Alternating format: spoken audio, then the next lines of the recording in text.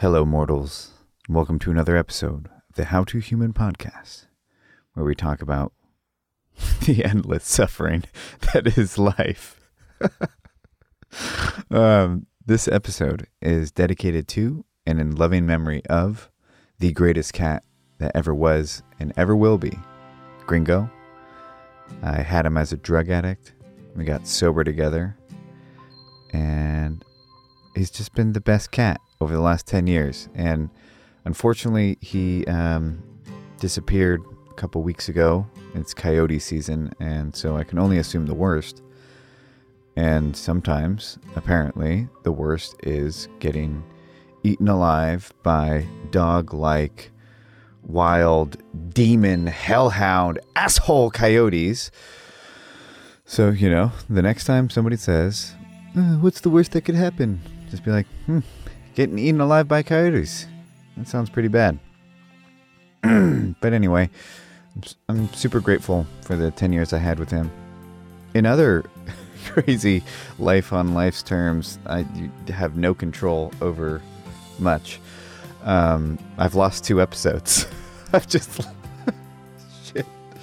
I went to Nashville and recorded 2 incredible conversations. And when I got back, they just weren't on the memory card. And according to people who know more than I, who checked out all the audio equipment, the memory card broke. I'm laughing because sometimes it's just like so hilariously fucked that you just have to laugh. Because, here's what's going to happen. I actually got really close to the guest I interviewed in Nashville. It's going to be okay. I'm going to end up going back at some point. We're going to redo it. And somehow, I bet the conversations are going to be even better than they were. So that's life. That's the way it happens sometimes. Bad things happen. If you look back on how you behaved before shit went awry, if you're proud of who you are, then you know what? Sometimes random bad shit just happens. And other times they're amazing opportunities to learn and grow. And I just talked to somebody who I haven't talked to in over a year.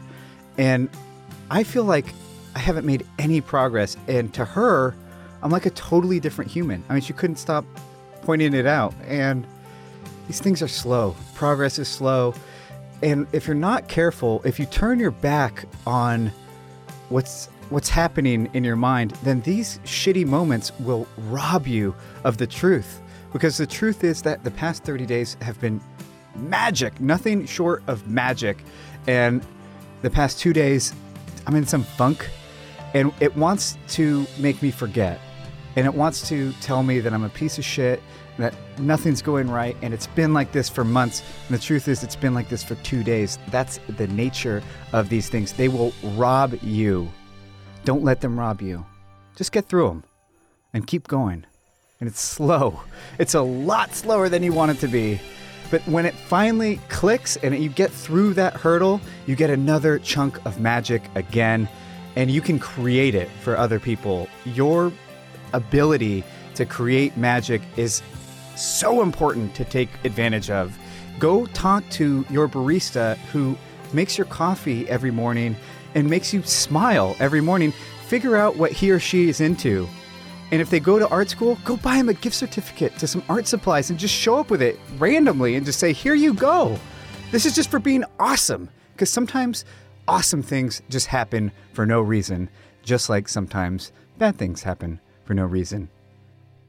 And I'm looking at that. We're at like 4 minutes, 20 seconds in. I should be done by now. I'm sorry I've gotten so off the rails. I'm also aware how many times I've used the word awesome, but I am in awe of some of the things happening.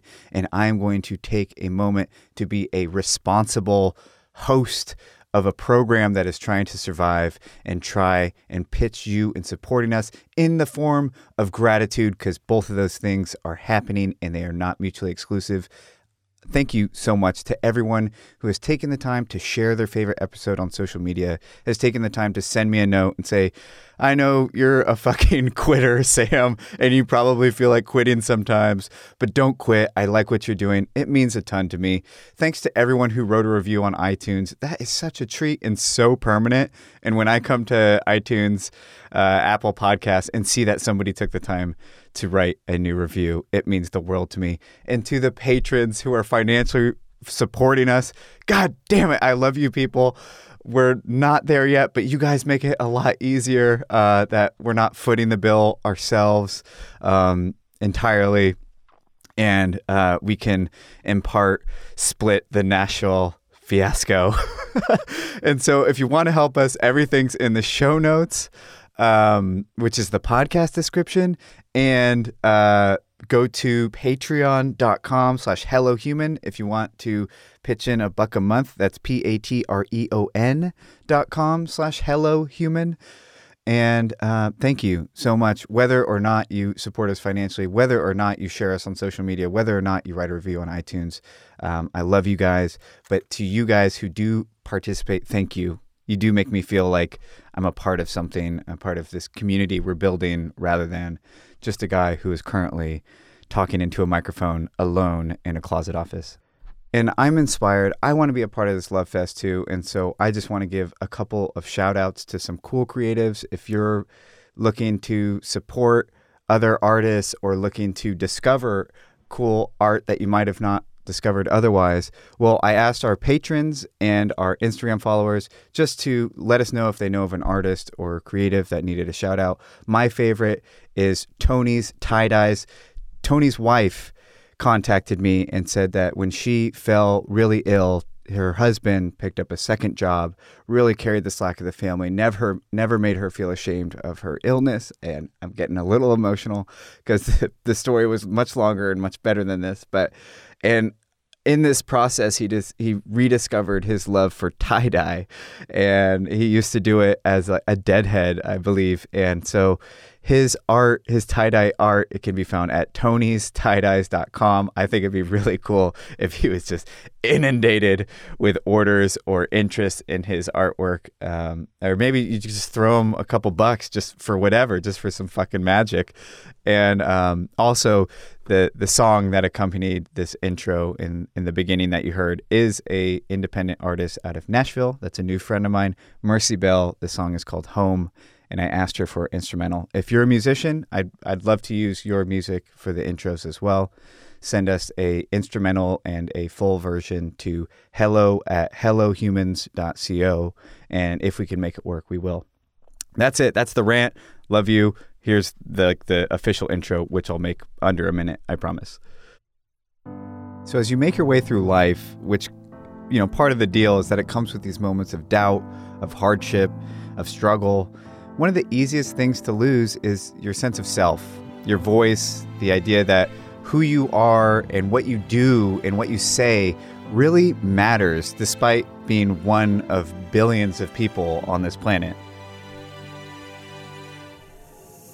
Our guest today is Tina Alexis Allen, and I am such a huge fan now. She's really become one of my role models because she is a mirror of so many of the things I fear about myself, that what I have been through, my traumas have permanently ruined me, that I started too late and I will never achieve my dreams, and that what I'm doing matters. And she is such a good example of that. She's been through some of the worst things that life can offer, and her view of humanity, her view of the world, the way she moves through this world is beautiful and contagious. She did a mid-pivot career, even though things were going somewhat well, and is just going for it, despite the fact that it can feel hopeless at times and feel like, how am I going to compete? And most importantly, she uses her fucking voice, man, in ways that I hope to one day. Believe it or not, I know I'm an open book, but there are things that I'm not quite ready to talk about publicly. And she's a great example of how to do that responsibly and from a place of healing and compassion. And so here is my conversation with Tina Alexis Allen.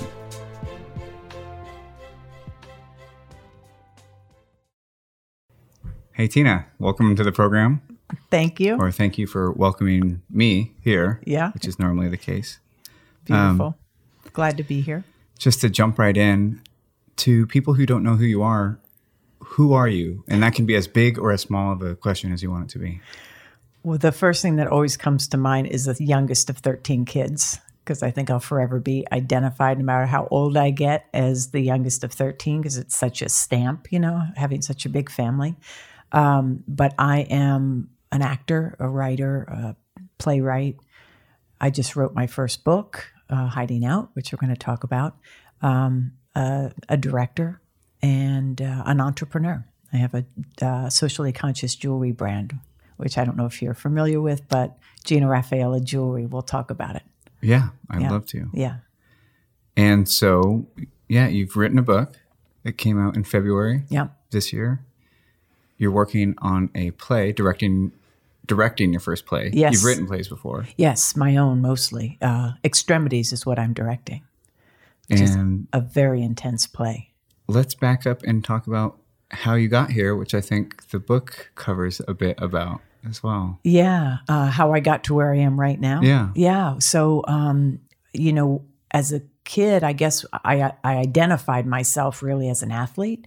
It was pretty much my life. I had a basketball on my hip, I think, from the time I was about 8. And then went to college on basketball scholarships, on a scholarship, but had scholarship offers. And that's kind of how I identified. And then I got an MBA and thought I was going to head into business, which I did in fashion, though. So it was creative. But then by the time I was 30, I had lots of stuff. And I was, living a high life in New York City, let's say, and also not happy. And so I literally one day walked away from my desk and said, I'm going to go home. And I never went back.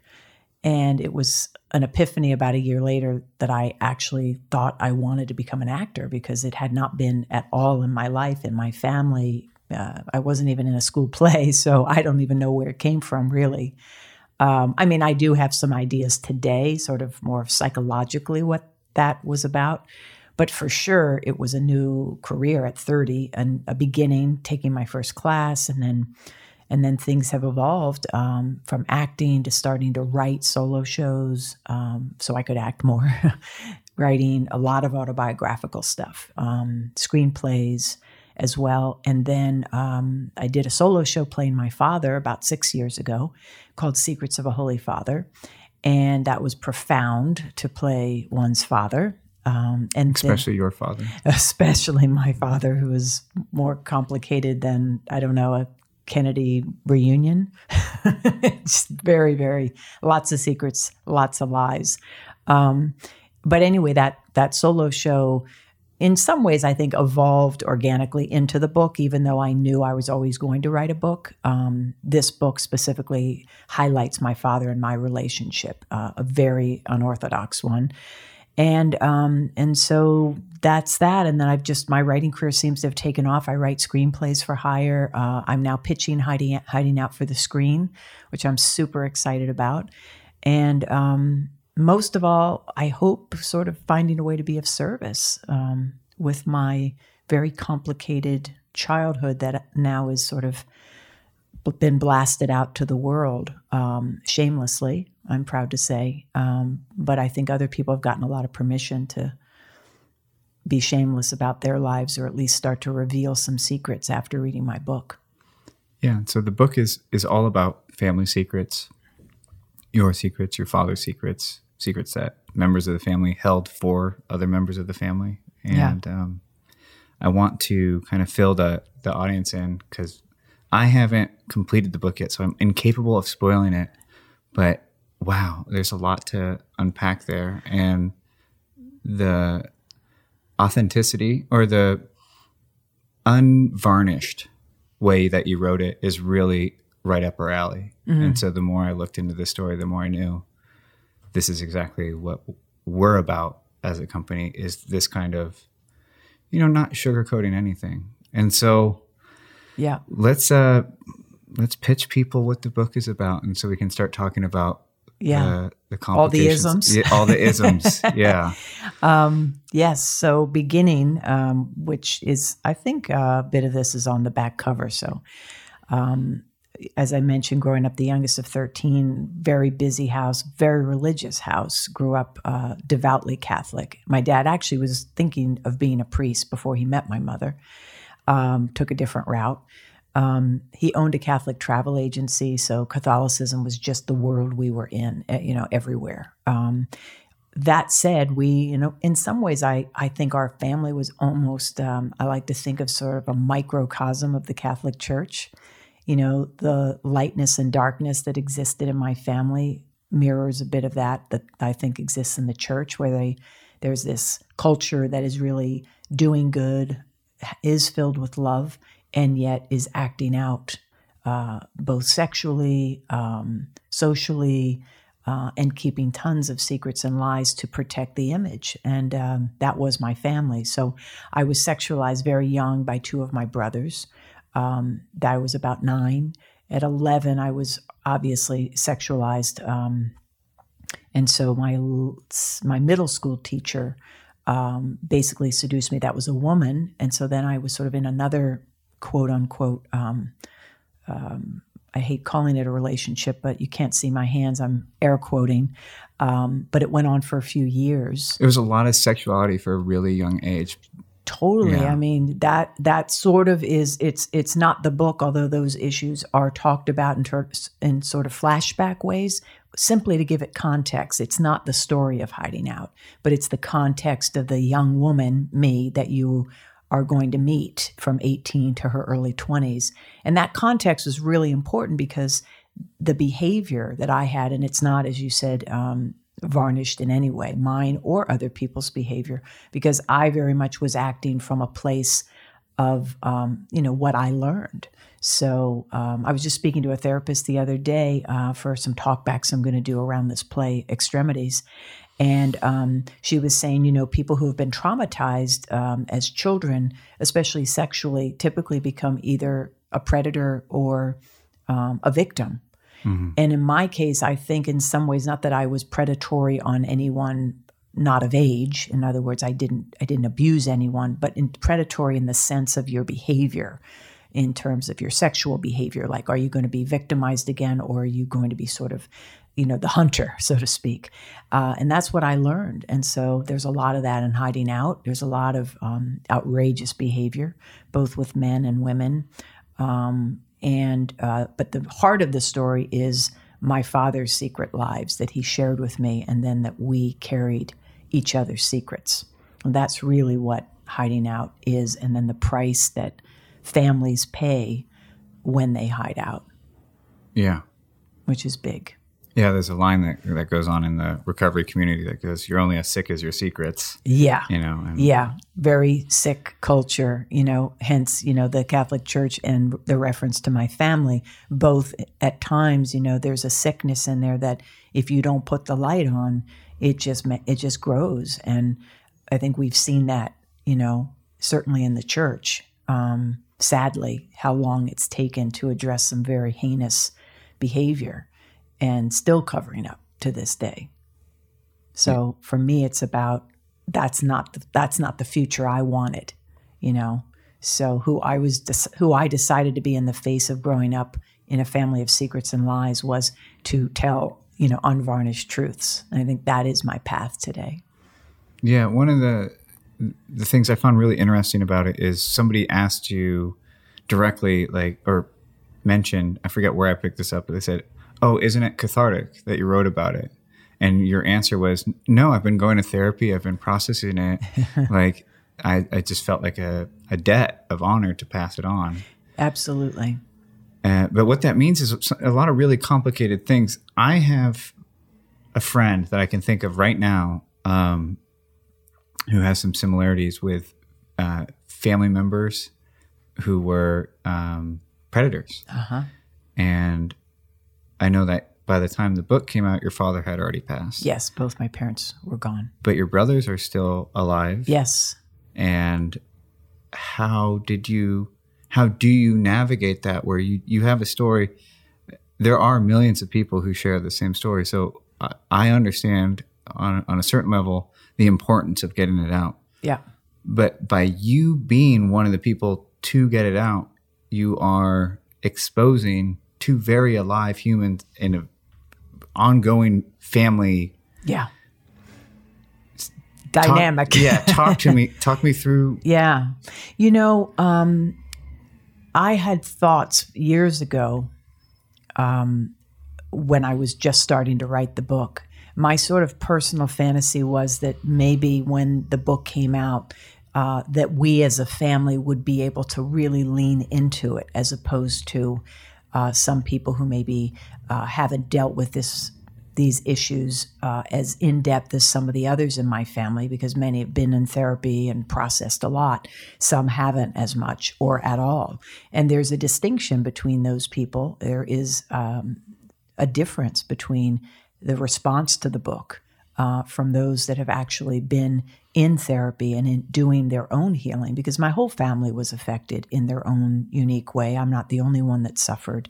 I'm not the only one that, felt pain and feels pain. But what I know for sure is that putting the light on something and coming at it shamelessly is the way to heal, and it's the way to help other people. And this book, as you know, even if you're halfway through, you already know it's not a revenge memoir in any way. It is filled with forgiveness. I've forgiven my brothers. I've forgiven the teacher. I've forgiven anyone in my life that's hurt me. But that doesn't mean I'm silent. Forgiveness does not equal silence. I have that written down. Yeah, and it's really important, because I think people who haven't done, as they say, the work, they haven't done a healing that needs to happen, sometimes get confused and think that, if you forgive, then you're silent. Oh, well, if you've forgiven, you don't need to talk about it. But that's where shame lives. We talked about Brene Brown before we got on this podcast, and she talks a lot about that, but it's true. It's like there's still shame when you're silent. It doesn't mean you have to go public, but I am a public person and I'm a writer. And I did think that by writing this book, I might be able to touch other people. And as I said, and you've read, pay it forward, pay my healing forward. So yes, there's a price to pay. But I invited my brothers to come on any of the publicity I've done, including Megyn Kelly. To this point, they've declined. I don't think you don't name them though, right? No, all the names in my book are obviously not my name, but my family name is different than my stage name. And so the names in the book are not my family's names, not their first or last name. So in that way, I did what I could to protect the anonymity. If you know my family and you're close and you've been in the circle of the family, you could probably figure out or guess. But that wasn't my intent. It wasn't about putting puzzle pieces together. It was about putting light on shame, blame, alcoholism, incest, sexual abuse, all of it, so that the next generation doesn't have to live that way, nor does anyone else who cares to take it on. So I guess the short answer is that this is bigger than my family. Yeah. And that was where I made peace with myself. This story is bigger than my family. And as you said, affects millions of people. Yeah, I have that line written down. Compassion is not silence. Healing is not silence. And I think I know a lot of the things I suffered with live in the dark. They live in the darkness. Suicidal ideation, depression, alcoholism, in my case, like severe drug addiction. It all lives in darkness, and like me as an ex meth head, I'll be in an Uber and we'll recognize each other, and just by talking slowly, come around to it, and it goes, wow, you're one of the few that made it.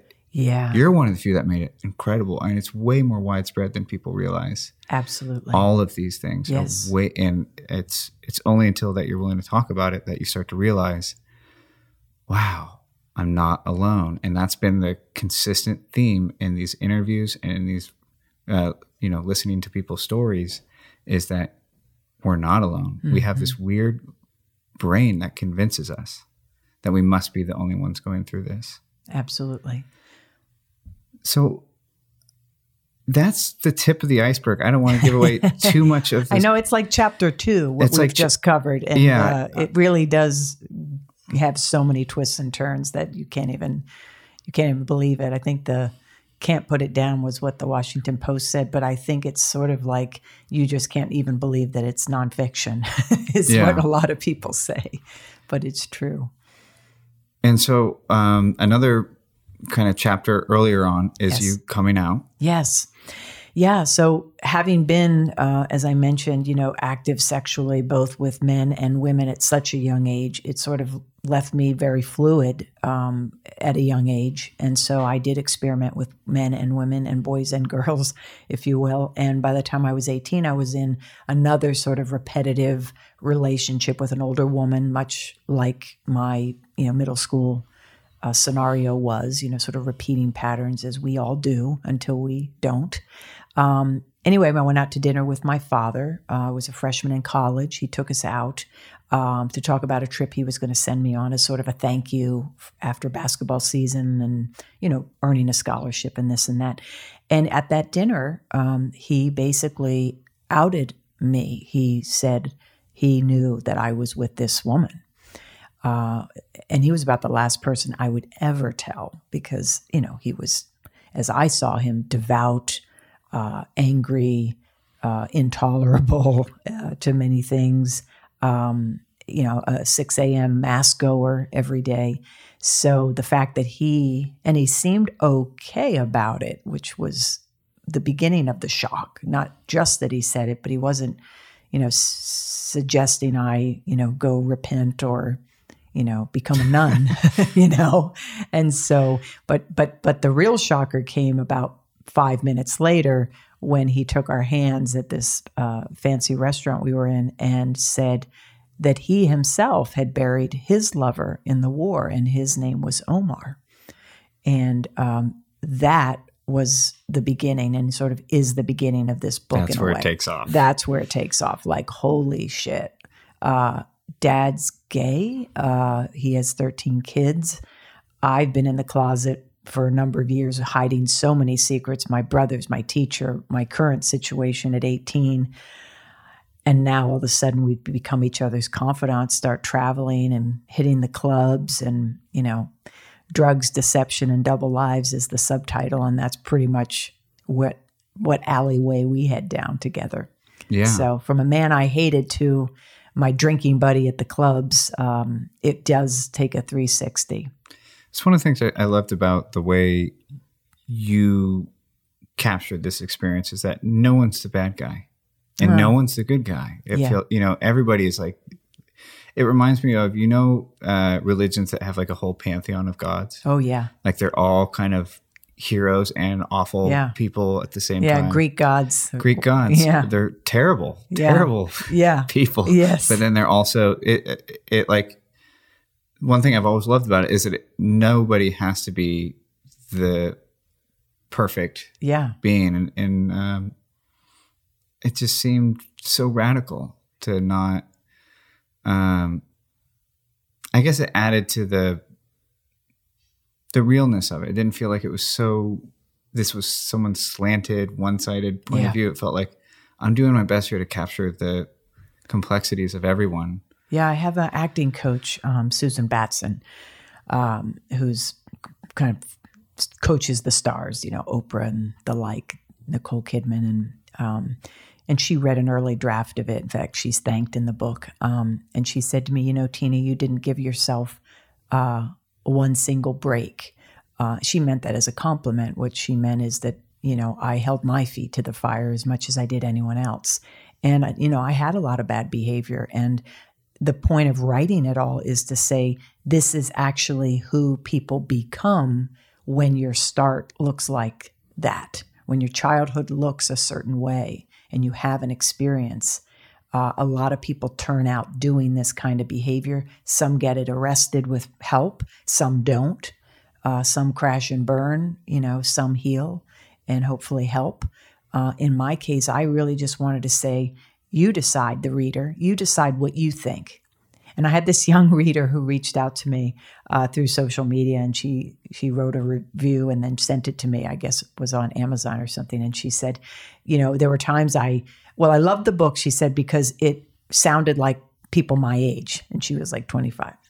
And that was great because it's written in the first person, and I hope to capture the authenticity of that time for me. The second thing was she said, sometimes I hated her, meaning me. I was rooting for her at times. I was mad at her at times. And I thought, well, that's it, because people are complicated and it's not one-sided. We all participate in some way, and I'm not making excuses for anyone, but I am saying that even if we are participating in darkness later in life after we've experienced it early in life, we still have darkness, and I certainly did and do. So I wanted to share that.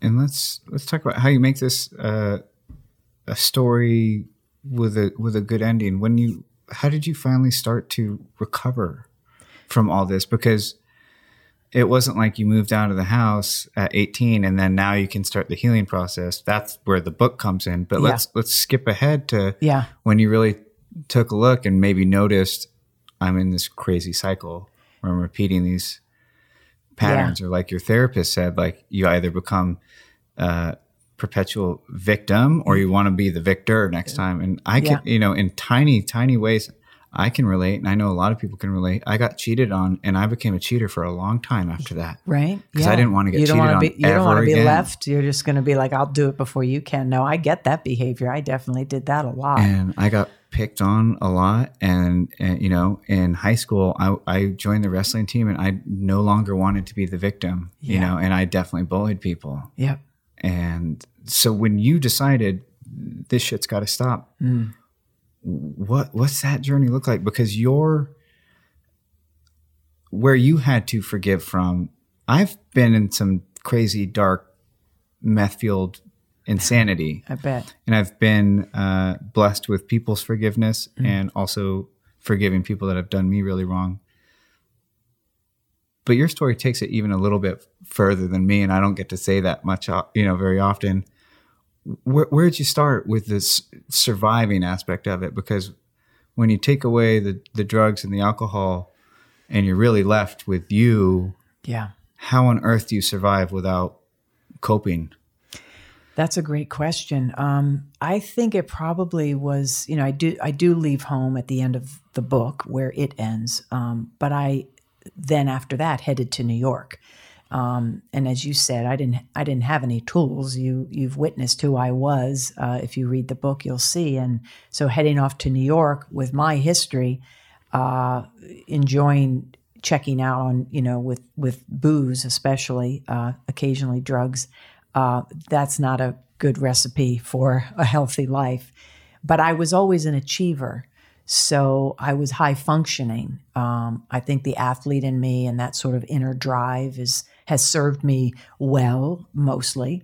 And going to New York, I had that drive. I wanted to be successful. So even though I was pretty crazy on the weekends, I was functioning for a while. But I referenced that story of walking away from my desk earlier. And that, I think, was a moment where I knew that I had sort of hit a wall. It was my maybe very late 20s. I started getting into therapy. I started going to 12-step meetings, and I just, it's like I hit my bottom, I guess you'd say, where I just couldn't keep secrets and lies. I started to tell about what had happened. I revealed to one of my sisters what happened to me with my brothers, and that sort of opened a can of worms. I obviously went to therapy. I went to group therapy, and I just took myself on as a project. And I think when I left my career, I mentioned earlier that I had no idea why I became an actor. But when I look at it now, I think, I spent my early years maybe running away and using basketball and athletics. So I sort of was using my body. And then I used my mind by getting an MBA and then becoming a business executive in fashion. But then by 30, when those things were not working anymore, and clearly the drugs, alcohol, and acting out sexually was not working, I think I made some unconscious decision, or my soul made it for me, that I had to go inside now. That now was going to be the time, the next decades, maybe the rest of my life, I think, will be devoted to healing. And I do think of myself kind of as a project. I think I did think of myself like, if I just keep doing this and working on myself the way I did, say, basketball or other things, like maybe one day I'll actually be happy. I don't know if I'll be successful, but I'll be happy. And I could like I think they're transform. pretty close. Yeah, they are. Yeah, I was just listening to this brilliant man talk about success, and he was saying success isn't a goal or a landmark, it's a feeling. Yeah. And I really identified with that because I have felt successful with less money, and I felt like shit with more money. Mm-hmm. And so, yeah, like if I was your life coach, it just makes no sense that you get the MBA, you get stable, and then you go out to do acting, which is such a hard road to take. Yeah. But kind of perfectly lining up. And as I mentioned, Susan Batson is my coach. She's a method acting teacher. She's from Strasbourg and all of that school. So you work with your own instrument, so to speak. I mean, it's not other techniques, which sometimes are more external. It's an internal process, method acting, where you're using your life, your experiences. So for me, it was probably some sort of extension of not just healing in a therapist's office or in a group therapy or even sharing at a meeting. Now I got to actually embody and express and create with it. It was bumpy for a long time. I think success eluded me for a long time because I had so much healing to do. I don't think I was ready for. I mean, I did a lot of my own stuff, so that felt, a level of success. But I don't mean, like getting TV show I was on a few years ago, and now, just other levels of being out there with my work. Yeah.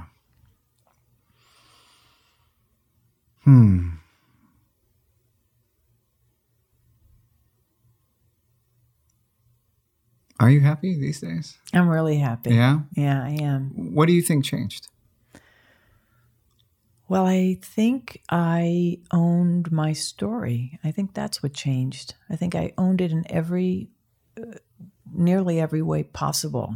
So many of the projects I've worked on that are my own are different sort of pieces of my life. And I had a lot of pieces to unravel, even just the relationship situation, really abuse that happened with that teacher, that was a really complicated slice of life that would be enough to process for one person.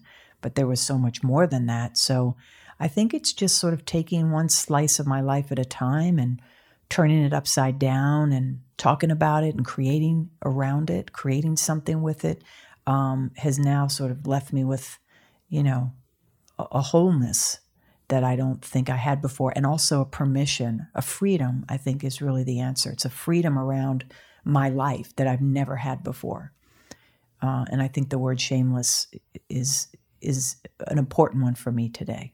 To be shameless about it really equals freedom. I'm a teen dad, college dropout, ex-junkie. And so I was curious about you when sometimes when I see people who seem like they had a relatively normal upbringing and then they got into Harvard or Stanford and now they have a great life, and I start to compare myself to them and just feel like real gutter rat compared to them. Do you feel that way ever? Not today. Not today? Not today. Did I? Sure. Yeah. What's the reset button? A lot. When you start comparing, because some people have a more complicated road than others. Yeah.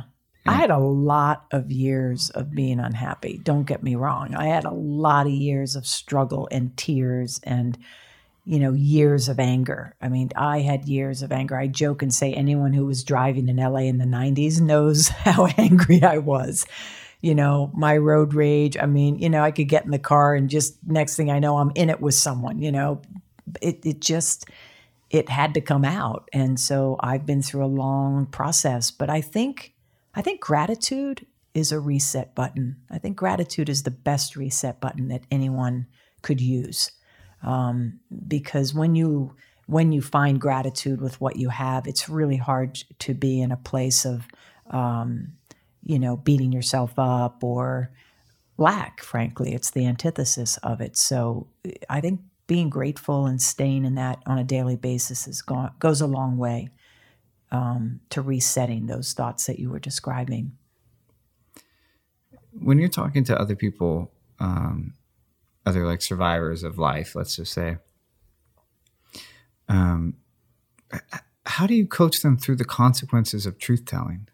Because, for instance, it's like when you're a little kid and you feel so good about, I mean, maybe not in your household, because your household was batshit fucking crazy. But when I was a little kid, I would get so excited to come clean about something, and then you still get in trouble. And it's very much like that, except on steroids when it comes to people talking about incest or rape. Often the world does not embrace you. Especially, I told you, I have a friend who's affected by a sibling, who's a victim of a sibling. I don't want to sugarcoat the language. And she got honest with the family, and it's been years, and they still pretend it never happened. Yeah. Like the only way for them to keep going as a family was to pretend it never happened. And it doesn't matter how many times she brings it up, it can't happen. It could not have possibly happened. And so that's a very disappointing reception to honesty. Yeah. I did an article or an interview, with Teen Vogue.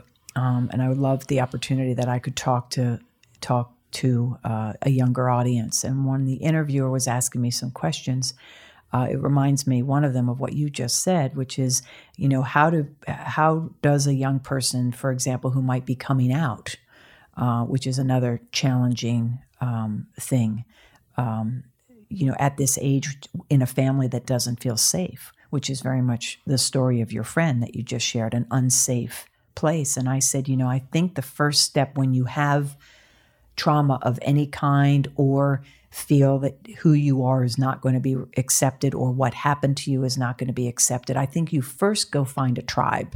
I think you first go to a support system, people who have been there, people who are open, whether it's 12 steps or therapy or whatever kind of support group you can find. They're out there. They're out there. Yeah. There's 800 numbers to all kinds of places where volunteers and people with experience will be there to listen. And I think getting your strength first before taking it to the family. Today, it's probably no coincidence that I wrote the most public thing, meaning my book, at a time when I'm the strongest. So if I had written it 10 years ago, I might have gotten, bowled over by the response from some of my siblings, for example. 6-7 years ago, I talk about in my prologue that I had written this solo show and decided to take my dad on as a character in this solo piece and just play him and tell an unvarnished truth of all that I knew of him, including his bisexuality, homosexuality. And that was not well received by some in my family. And he was already gone. But the reason was that, like your friend, the truth and the light was too hard to turn on because they themselves were not ready for that and may never be. And I think that's what it sounds like with your friend's family. And I think you have to find your people first and have your strength, because there's a lot of families that do not want to hear the truth. They don't want the neighbors gossiping. They're more concerned about being talked about than healing. That's safer because that's the way it's always been. Change is not for the faint of heart. Yeah. Well, it's just like, we need people to either be good or evil. It's true. For whatever reason, we like to put things into boxes, right? So us good, them bad, right? Like you'll see it in politics. You'll see it all over the place. Like it can't be complicated. It has to be very simple. Yeah. We're good, they're bad. Yeah. And you can't hang on to the image of that person that you've built up and also accept this new ugly truth. Yeah. They're not very compatible. And the truth is that they are compatible. That's somewhere in the middle, where they are a total predator and have a real sickness. Yeah. And they also are the person that did whatever, hopefully good and redeeming things that they did in their life that cause you to have a good image of them. They're both. Absolutely. Everyone is both. Even this play I'm directing, Extremities, is about a woman who's sexually assaulted or an attempted sexual assault, nearly raped. Then she turns the tables on him. I'm directing that perpetrator and looking, and the writer's done a good job. It's an old play from '78, actually. But this guy's a human being, even though, yes, he's a monster. Nobody wants to come to the theater to just see a monster because it's not real. It's not to say that a serial rapist isn't behaving like a monster, but they weren't necessarily born a monster. And even this writer of this play has written many implications that this rapist was abused when he was younger. And in my family, too, the abuse did not start with me. So it's not my job or my place to share my sibling's story, but I will leave it at that it does not happen in a vacuum. And so for me, it's like you have to, if you want to be free, you have to come clean. And the saddest part about some people in my family still wanting to make it a black and white issue, like I'm wrong, I'm bad for telling the truth or for exposing these big ticket items, they're missing out. It's just a reflection of their own lack of freedom, and that makes me sad. Not for me. I'm fine. I don't, maybe won't ever get invited to certain family functions from certain people. However, I'm going to live out loud. If it means not being invited, I'm going to live out loud. That will never change. I will never sacrifice, being complicit in what we were taught to do as a family, which is to keep it quiet, keep it secret. That's not my game anymore. But I love them. What's next? What do you want out of the next chapter of life now? Because you're like at that point to where, you could easily say, okay, yeah, I did it. I was in a TV show where I got really recognized. Outsiders. Yes, Outsiders. You got real recognition as like one of the people that stole the show. Oh, thank you. You're now directing a play. Like you have all this stuff. Yeah. What's next? Well, I mentioned earlier to you privately that I want to turn Hiding Out into a television series. That's really been a dream of mine. Again, because I think these issues, even though so much is now dealt with on television, there's still stuff that can be dealt with, like what we're talking about today, these kind of relationships that are really complicated. Like, how do you engage with family members that have traumatized you or taken your innocence, or how does that work? How do we live under a roof together? There's a lot to learn from examining lightness and darkness. So for me, that's definitely what I see ahead. But I think in a more, emotional, psychological place, my hope is to just keep finding ways to serve and give back. And I don't know what that's going to look like. I mean, I have a lot of faith and I pray and I ask to be shown, because I do feel capable of sort of going right, left, backwards, forwards, up, down. I feel capable today of actually doing just about anything. But I want to follow the path that's where I can be of the most service. And I think a show like Hiding Out would be of service. So that excites me. And the play I'm directing is definitely being of service. So those are the kinds of projects I'm looking for, and staying open to something maybe I don't know. Maybe I'll have a podcast. It's a lot of work, but it's fun. I know. It's really rewarding in its own way. Not financially, but yeah. in other ways. Of course. No, I can feel it. I mean, just having the conversation with you, I learned so much, just getting, being interviewed and listening to other people's stories and people who share. And it's amazing to write a book so, I'll say brazenly, because I think it is pretty brazen to be that specific. And that even in meetings that I take that are business meetings, if they're about the book and they've read the book, it's remarkable how the business people open up to me. how much information somebody might share about their own life. I lead with it in my own life. Well, I have to because some of it's online, you know. Yes, of course. If I'm in a job interview, they're going to see my piece on suicide. Yeah. But yeah, the last company I worked for, I interviewed and I said, I'm an ex-meth head. I've been clean and sober for like 6.5 years. Point out one of these people that has that kind of determination. Exactly. You know, and I got the job. And it turned out that the boss had been to some serious darkness. And he said, you're the only person I can talk to about this, you know, because everybody thought he was just had lived this great life. Maybe that's the lesson of the story is all the people I think are just living that great life probably aren't. No, they have their own demons and darkness, I'm sure. Yeah, life I think is just hard a lot of the time. Yeah. And beautiful. I have a question I would love an answer to. Yes, I hope I can give it to you. Your answer to. How do you make sense of the bad stuff? My cat that I've had forever just went missing. Oh. And like I felt like I was on such a roll. Like I was just getting these little breaks and, you know, these funny coincidences. Life was just I literally felt like I'm just in the flow. And then my cat goes missing and I'm still in the flow. There's still amazing things happening all around me. Magic is happening right now. But I've always kind of believed like there's something working for good out there. There's some kind of higher power, and like as Byron Katie said, which I really liked, it's a friendly universe. Yes, I agree. But it's so hard to make sense of the bad stuff when it's in your backyard, when my cat's not showing up and possibly got eaten by coyotes. Yeah. How do you make sense of it?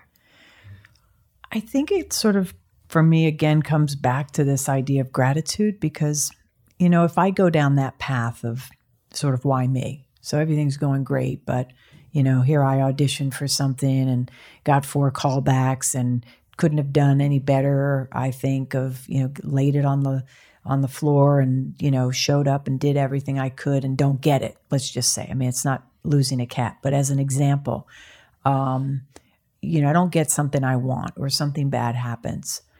I could just as easily sit down and write down, why do I have 2 hands? You know, why do I have 2 feet? Why am I not in a wheelchair? Why was I born healthy? You know, why can I run and somebody else can't? Why have I not, you know, been in a car accident and had my spinal cord, blah, blah, blah. You know, it's like there's always so much to be grateful for. And so I also, in addition to that, try to look today.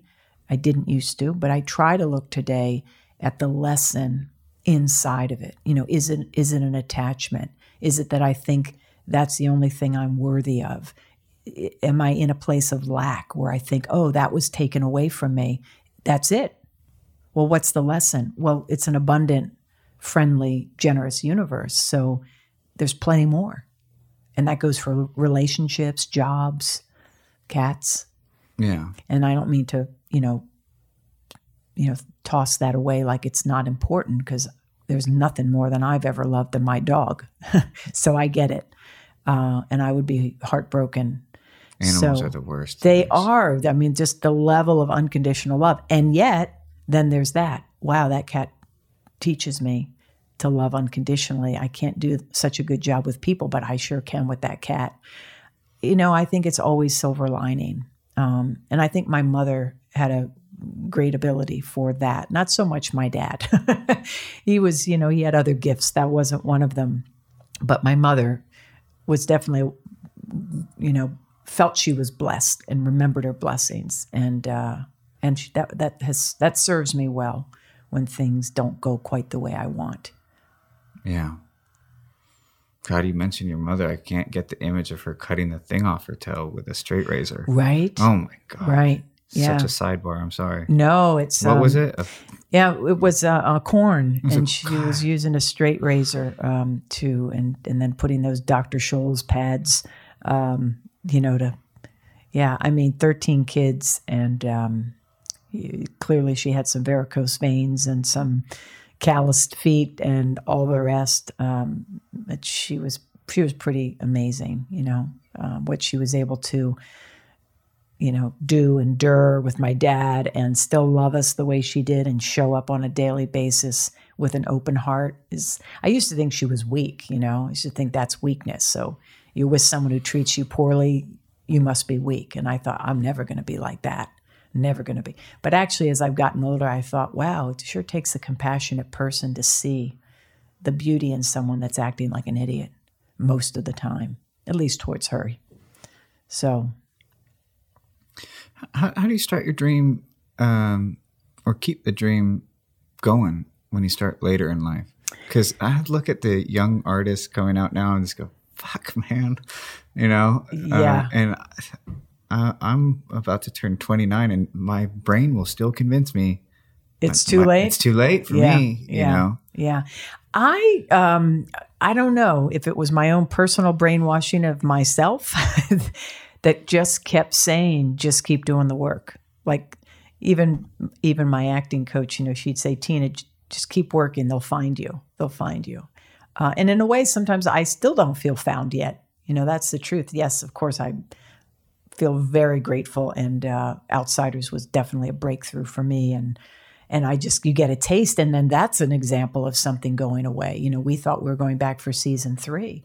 We just loved what we were doing. All of us. It was a great close-knit ensemble, very pleasant, great cast crew. Thought we were going back, and literally like a week before we thought we were going back, like read it on my iPhone as it came across, Outsiders canceled because they sold the network. Had nothing to do with us or our ratings or anything. It's like, who could have predicted that? There were cast members on television like 2 days before going, yeah, I'm going back to work next week. And so it's like, you never know, but you never know anyway. Even when you think you know, you don't know. Yeah. It's, It's easy to work. It's easy to keep working when you have those highs, those hits. Yeah. But if you just rely on the hits, you're going to quit. I know this because I've quit a lot of cool creative things I've started because I stopped getting that high. Do you have any secrets as an artist to just kind of keep the marathon going, keep pace, even though you're not getting those? One of the things that served me is I think I made a really conscious decision that I wanted to really be good at what I did. Like I didn't just want fame and fortune, although that's nice, but I actually wanted to be good at what I did. So I think I put a lot of emphasis on the craft. So I was always in class.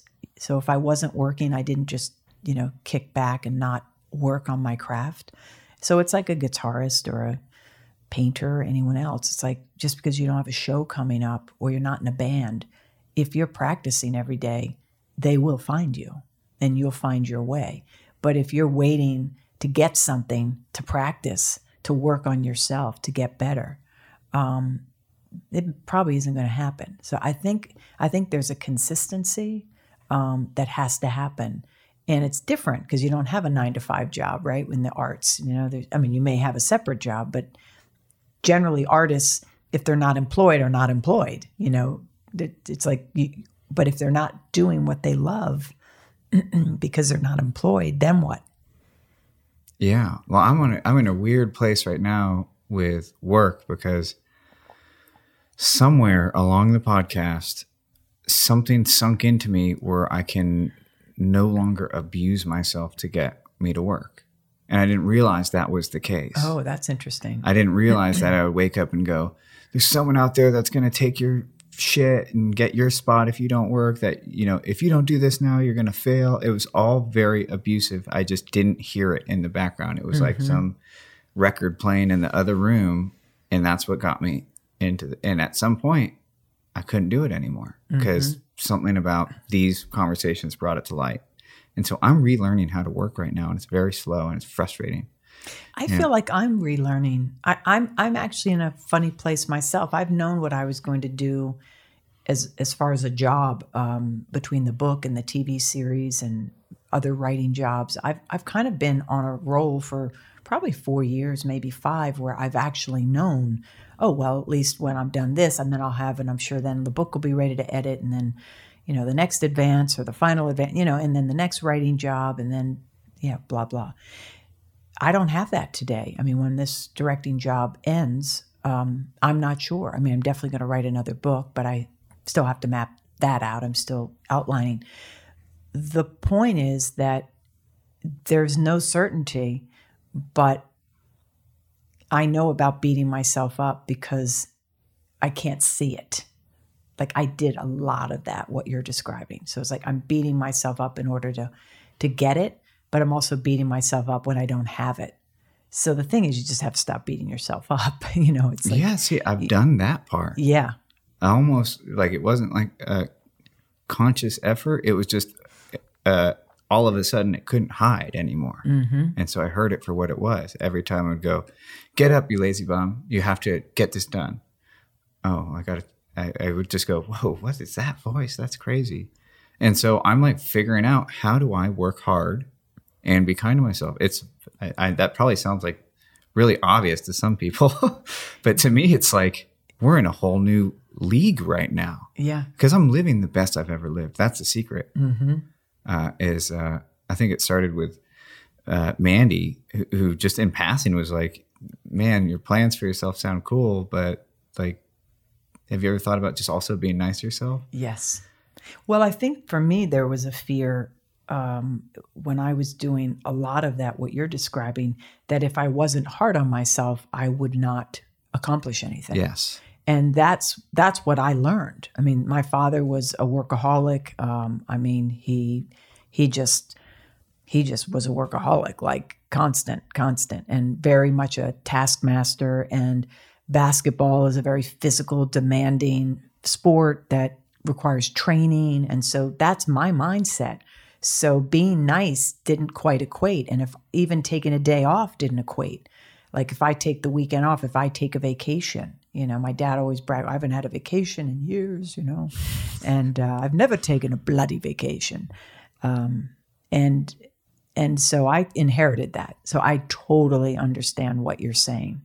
And that is what I was actually going to say a moment ago, is that I feel in a bit of a transition myself, that I've sort of, as I'm coming to this sort of closure on, 2 writing projects that have been going on for a few years, my book, the series ended, I'm praying to go to another place in my work. I'm praying to go to a deeper level, even of the creativity that I've been doing. I'm praying for like a new place, a new discovery, coming from every bit of work that I do from the soul. And not to say I haven't, but I'm just looking, I know it can go deeper. I know it can be even more effortless and more directed by something bigger than myself. So I'm not hammering away, because I can hammer. I know how to hammer. I've been hammering a lot, and it's part of why I do a lot of stuff, because I know how to hammer. But I'm kind of curious to see, maybe it actually might be more than I could ever imagine if I don't hammer. I have a feeling. I'm excited about this chapter. I mean, my output is a little bit low. And so like, I'm just going to be realistic. That has to go up. I have to figure out how to, sit down for 4 hours at a time, maybe twice a day. Yeah. Well, a good friend of mine who knows a lot about astrology, just for astrology's sake, I'll say that has told me that this Mars has been in retrograde, which is sort of all of the male action, represents all the male action moving forward, and it's been retrograde, meaning it's going backwards. So everything's been a little quiet since the end of June, a little slower. It all makes sense. So now you can now you see great. there's I just an have answer. to wait it out.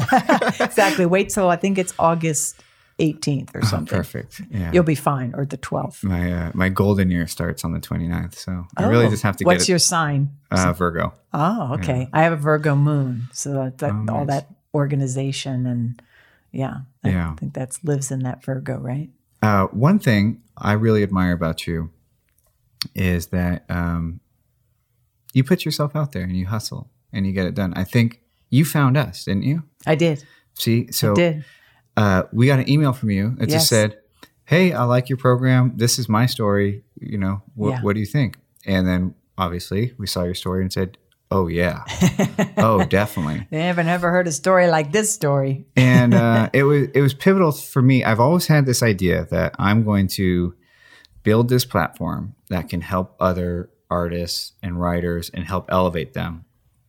We're not there yet. We have a lot of listeners, but for every 10,000 listeners, you probably have like 10 people that are willing to act. Yeah. 10 people that will comment or like. Yes. And you're just like blown away at how, yeah, it's really one-sided in terms of consume. It's true. So I haven't felt useful enough to like start just finding great stories, great people. And so I've been obsessed with, I just have to build the following. I just have to build the following so I can be useful one day. And your story snapped me out of it. I said, I want to talk about this story. I want people to read this. Yeah. Or I want, especially anyone who feels like they're the only one going through it, to find this story. Yeah. And so how do you sit at the computer, write something to try and get your work noticed and press send? Because I have written the letter lots of times and I've never pressed send when it comes to sending my work to a gallery, to a publisher. Wow. I've never pressed send. And so that was the first thing I really admired about you, is that you did it. Thank you. Yeah. Well, HarperCollins did an amazing job with my publicity for my book, but as you know, that does come to an end. They don't do it, a year. So after a few months, they move on to the next 10 books they've got coming up, and all that is just the way it goes. But then you say, I barely scratched the surface. Like, so many people that I want to reach that I think I can help with this book. In terms of your question, I think when you know in your heart that you have something that can make a difference, and everyone has something that can make a difference. You just have to find out what that thing is that's special for you. But every single human being can make a difference, and know that it's not about you. Like, in a way, I think I've known for a long time that this book, even though, yes, it has my name on it, and yes, obviously it's a memoir, so it is about me, is not about me. And all the effort to say hit send is, like I tell my actors on stage, this is not about you and your nerves. When I go to set and I'm nervous, that I'm going to not be good enough or any, it's like, wait a second, I'm here to serve. I'm on this set as one of many, as a collaboration, and I have something to give, and that's my job. It's not about me and how good I do or how bad I do, but mostly it's not about the yes or no. Yeah. And I have a great transformational coach. Tracy Goss is her name. And I call her a transformational coach because she really is about taking what you just said and changing that, turning it upside down. And so now I can always hit send.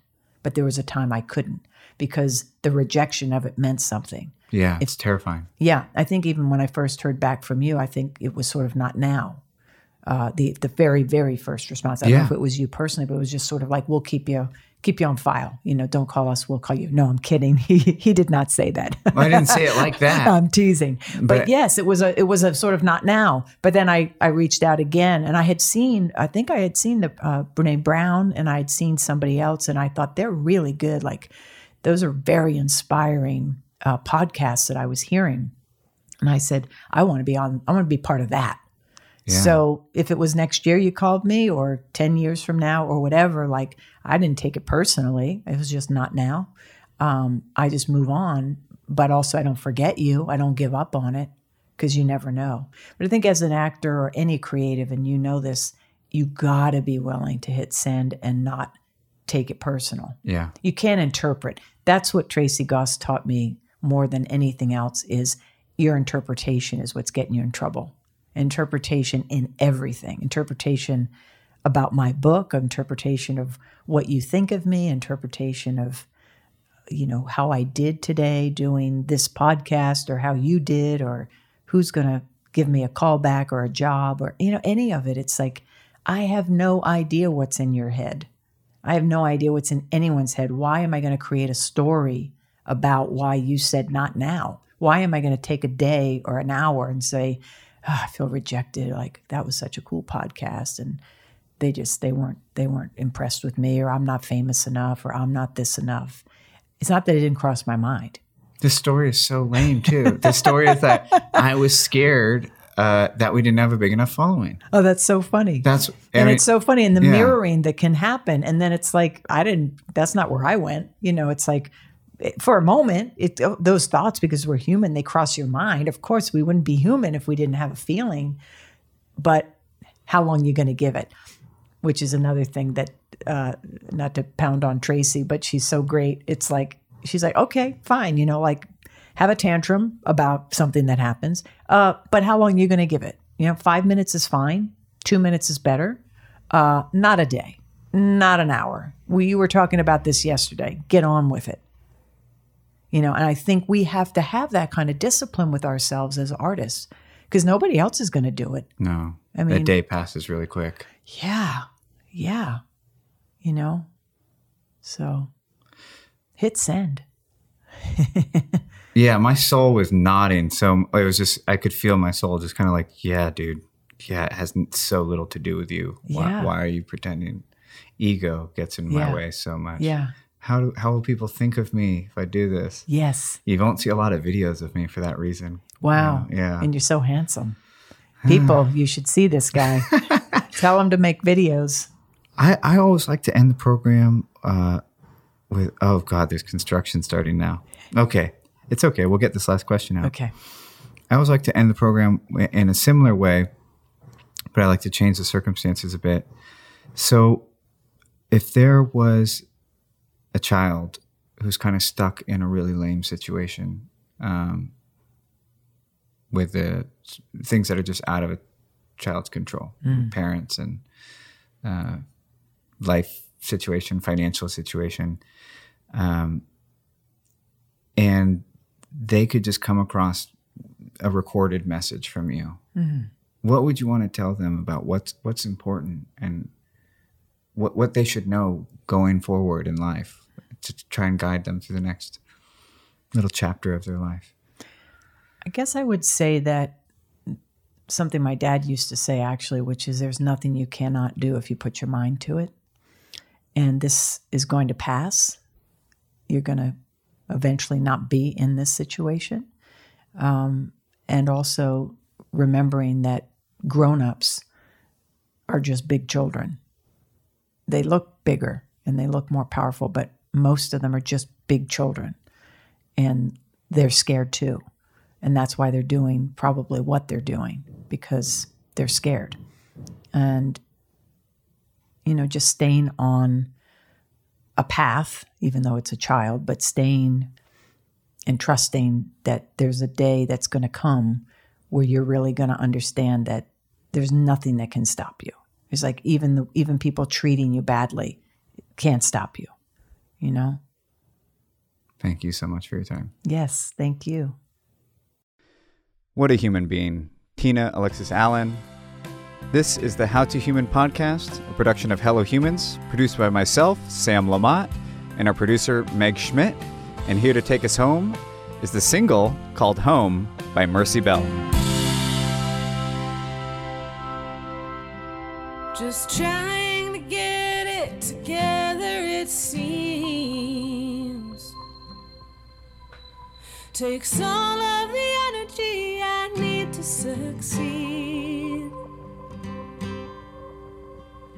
Spent 6 whole months waking up in strange beds, trying to outrun the call, finding out that she's dead. Won't you come pick me up? Forget the years that I've spent drunk. Take me home.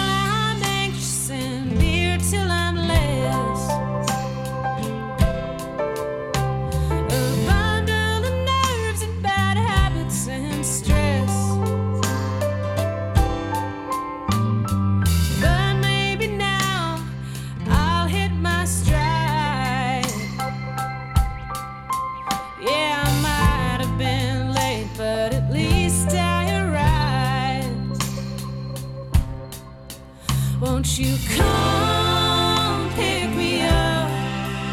Forget the years that I've spent drunk. Take me home.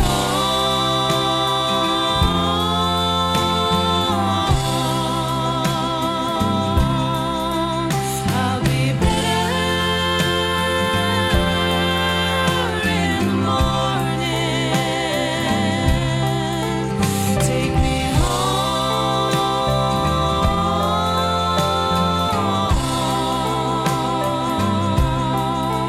I'll be better come the day.